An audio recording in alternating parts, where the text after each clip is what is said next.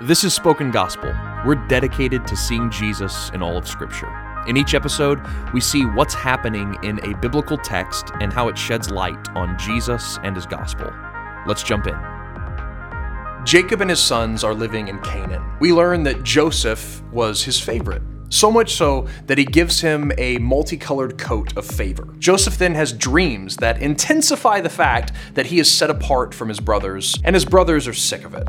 They sell Joseph into slavery, but tell their father Jacob he was killed by a wild beast. The sin and dysfunction of Jacob's sons leave us wondering how this could possibly be God's chosen people. The story that follows is no different. One of Jacob's other sons, Judah, wrongly marries a Canaanite woman and has 3 sons. But the first 2 are so wicked that God literally instantaneously puts them to death. This leaves his firstborn's wife Tamar widowed and without children of her own. So Judah instructs Tamar to wait until his youngest son can grow up and marry her. But as Tamar faithfully waits, Judah wrongfully holds his youngest son back from her. Judah fails to do his part in continuing God's blessed family line. So Tamar decides to take action herself. In order to continue the line of her father, she disguises herself as a cult prostitute, seduces her father-in-law, and becomes pregnant. After Tamar's pregnancy is exposed,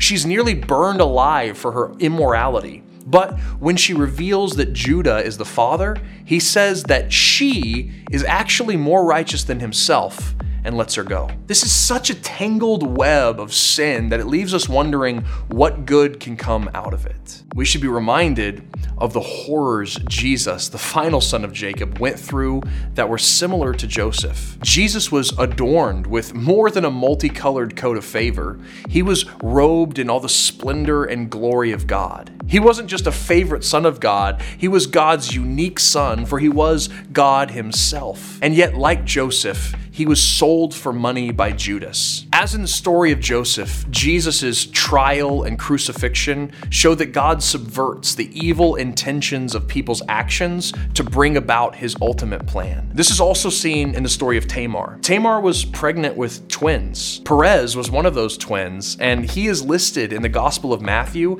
in the genealogy of Jesus.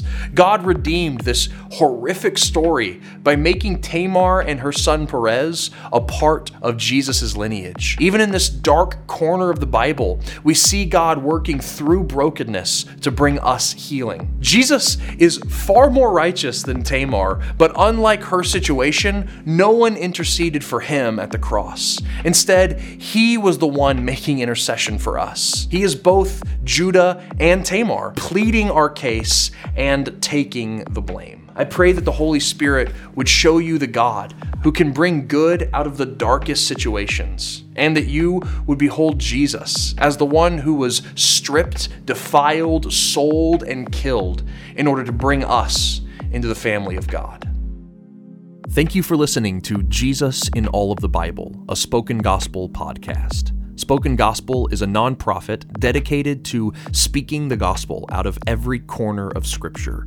For more information or to view all of our free resources, visit spokengospel.com.